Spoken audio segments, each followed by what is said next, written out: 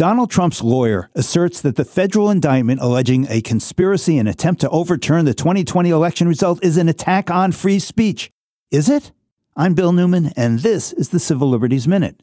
Trump's lawyer insists that the former president believed and believes that there was voter fraud and that Trump had a First Amendment right to speak out on that issue, and therefore the case should be thrown out.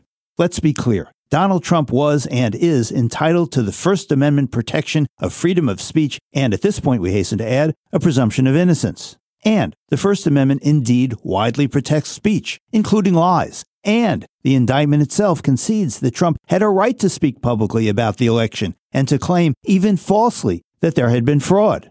And part of the evidence cited in the indictment in support of the conspiracy and obstruction charges is what he said, the words he uttered, sometimes publicly. But the indictment is not premised on what Trump said. It is about what he did. The allegation is that he tried to get election officials to change results to help create false sets of electors. So, as National ACLU attorneys David Kolb and Ben Wisner said in a recent widely published opinion piece, Donald Trump is not being prosecuted for constitutionally protected speech any more than a bank robber is being prosecuted for saying to the teller, "Hand over the money."